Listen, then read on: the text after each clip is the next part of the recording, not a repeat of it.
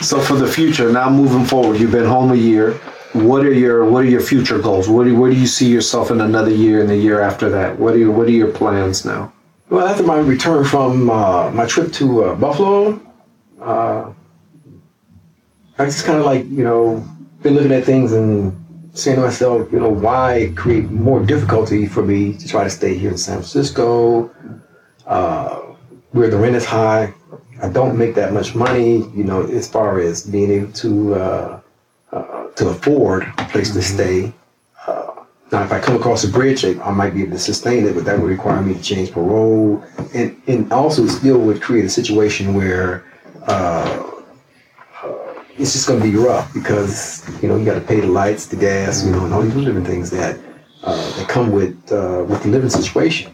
So I just told myself, and when I went back there, I was more or less home. It was home, and taxes $1,200 a year.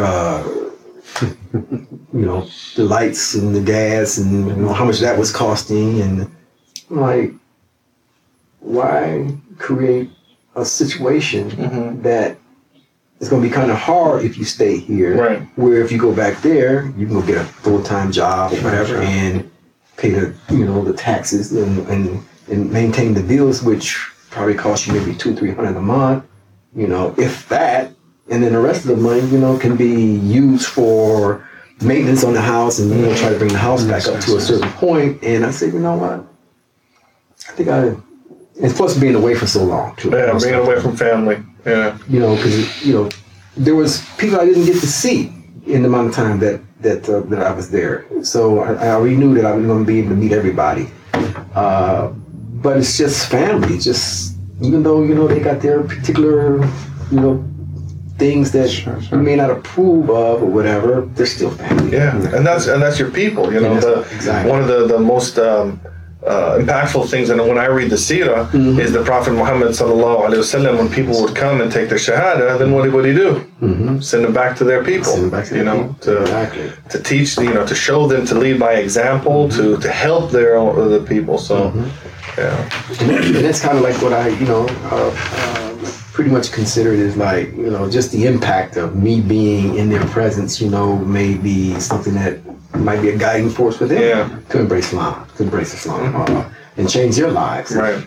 They see that, okay, I want what he's got. So and then I had an opportunity to visit one of the masjids, in the Worthy Muhammad's community, and I just was like, wow, it's not progressive here. It's kind of lacking. So maybe my little bit of socialization there, and maybe bring some Tayba teachings or whatever. Yeah. Maybe get back up on the pulpit. No pulpit. No sermons. No pulpits. We're gonna bring you out of retirement, Adeeb. No pulpits. So I have a question for you. So do you think it would be a good idea for Tayba to try to set something up in Buffalo, New York? Did you notice that, just talking to people and just seeing stuff, would that be something that may be needed in that community? As I said, I didn't have really enough time to really, spread out and really talk to people. But from what I could see that there is a need for, some teachings. In being that, I've always had the concept of Tayba going global. That's always been, because it's one of the things that I've talked to Yusuf about. I said, man, this thing here could go global, and you pretty much have done, the things you move from, the little start that you have, and now you have the office and, and all these different things that, okay, that's the initial beginning of, how things take place, where, it may not just be the Tayba Foundation, but you may have a big, office building, what I'm saying, where you got employees and, chairman of the board and all this, that's the goal. That's the goal, inshallah, in the future. We got the Buffalo chapter and the Atlanta chapter. Exactly. And, Tayba has a long reach, where, you're influencing society itself, and a way of bringing, the Muslims, back on what we're supposed to be, or where we're supposed to be at, through knowledge. And that's where I've been. I've been on on that type of thinking from the beginning. You know, when we sit down and talk to Yusef and they'll say, man, this thing could go global, man. It could go global. I don't know if you have more questions. I have one quick question for you. So you did mention there was struggles inside prison as a Muslim, and then outside this year you said that has his own, struggles. Now, what could the community, at least I'm talking specifically about the Muslim community, if they were to do one thing to alleviate or like to decrease this amount of struggles, like one thing while incarcerated to help the incarcerated, and one thing after they get released. Well, one thing as far as incarceration is concerned is some connection. We don't have inside the institutions, a real connection. Is what's taking place with Issa right now. They have the ability to call. See, we didn't have all that. We couldn't just pick the phone up and call and get insight on particular situations and circumstances, as well as being prepared to leave the institution. To be able to be linked in certain things to help the transition period, and these things have been developed afterwards. I'm benefiting from some of it, but it's still being fully developed. Where before, it was non-existent. You just, try to find some transitional setting, get into that, and then, work from that point. What could happen after being released is what you think about doing right now. It's building these. This network of transition and the programs for brothers who are serious about what they want to do. It would relieve some of the stress, some of the strain. That your initial release, would because like for me, had I not gone to GO, it would have probably been pretty rough. I complained about it, I used to complain about the program when I was in GO. The person that was in charge, I always brought my complaints to him. I said, "What are you here for?" I'm here to complain to you. That's how I used to talk to him. I'm here to complain to you. I said, "What are you here for? You're supposed to be counseling me. When I'm bringing you a complaint, that's what I'm doing." He said, "All right, Thompson, you're doing good." That type of thing. He said, as a matter of fact, he said, you told me I was doing good. He said, just keep doing what you're doing. You're doing just fine in comparison to the other people that were there. So, had it not been for GO, my being plugged into GO and having that 6-month run, alhamdulillah, getting the job 3 weeks after I was out, that was phenomenal. So the Muslim community, your advice to them would be that that there is a need for like the serious students of knowledge, the serious brothers who want to come back, give back to the community, that they need to support this, that they need to support brothers like yourself, because you will make a difference within the community. That's basically what you're... Yeah, and it creates a network. Because one thing that I look at, some of the things that GO was doing would be something that, that the Tayba Foundation could do. They did like community service. They would do, cleaning and those type of things, pick up trash and, those type of things. Where from the Tayba Foundation's perspective, you can create, visitations to different masjids with brothers who have formerly incarcerated, and the impact of, Tayba studies and stuff that had on them, and also,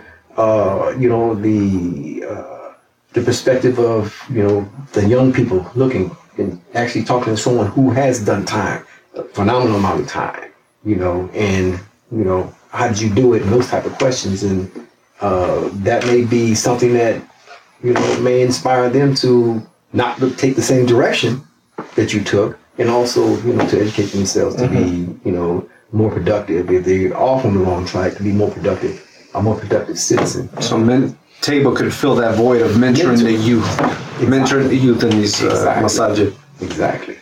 Okay. Is there anything else you would think? Anything else you think that the Tayba donors or supporters should know? What impact Tayba has on its students that it serves? Like, what would be one message, like the Tayba Foundation program, how impactful is it to the brothers who are receiving it while incarcerated? Well, like I said, I've benefited greatly from the teachings from Tayba's support, and I mean, it needs to be more teachers if that's possible. More teachers like Yusuf to be, inside the institution. As a student / a person who can give this information. It needs to be more of that to take place,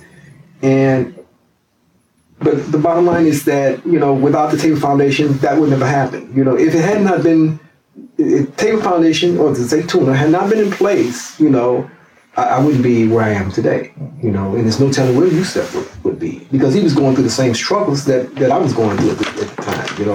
When I used to describe, the things that I was going through, he said, I went through the same thing. So our story was almost the same thing. It's like that with brothers who came through the institutions and looking for the knowledge base, the real, pure knowledge of Islam. That's what brothers had to go through to reach that point. And Tayba, being Tayba / Zaytuna, Tayba now, that's what it provided. It provided the opportunity to have teachings, constructive teachings, to where your concepts, your thinking, the context and everything else is there. You just have to have the wherewithal to want to strive down that path.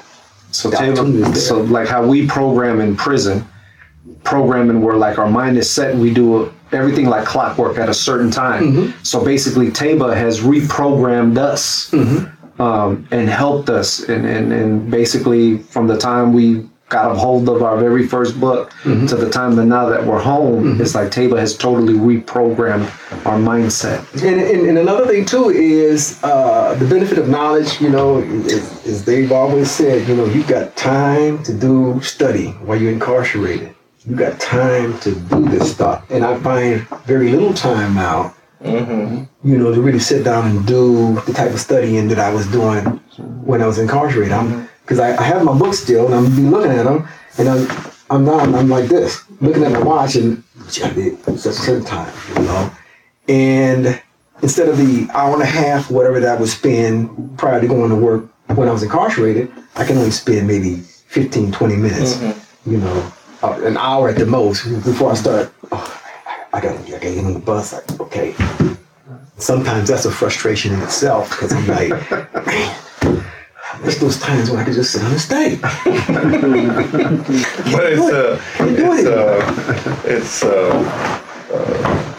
it's kind of ironic that you miss the times when you can study, but you don't miss that situation. You don't miss the situation. Exactly. And that's the phenomenon in it. It's like, so, the priest, it's always been said,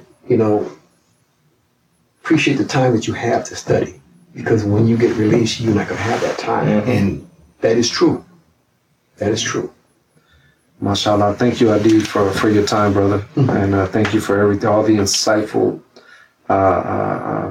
comments, the messages you have given us. Thank you very much. Thank you. May Allah bless you with abundance of afiyah in this life and the next.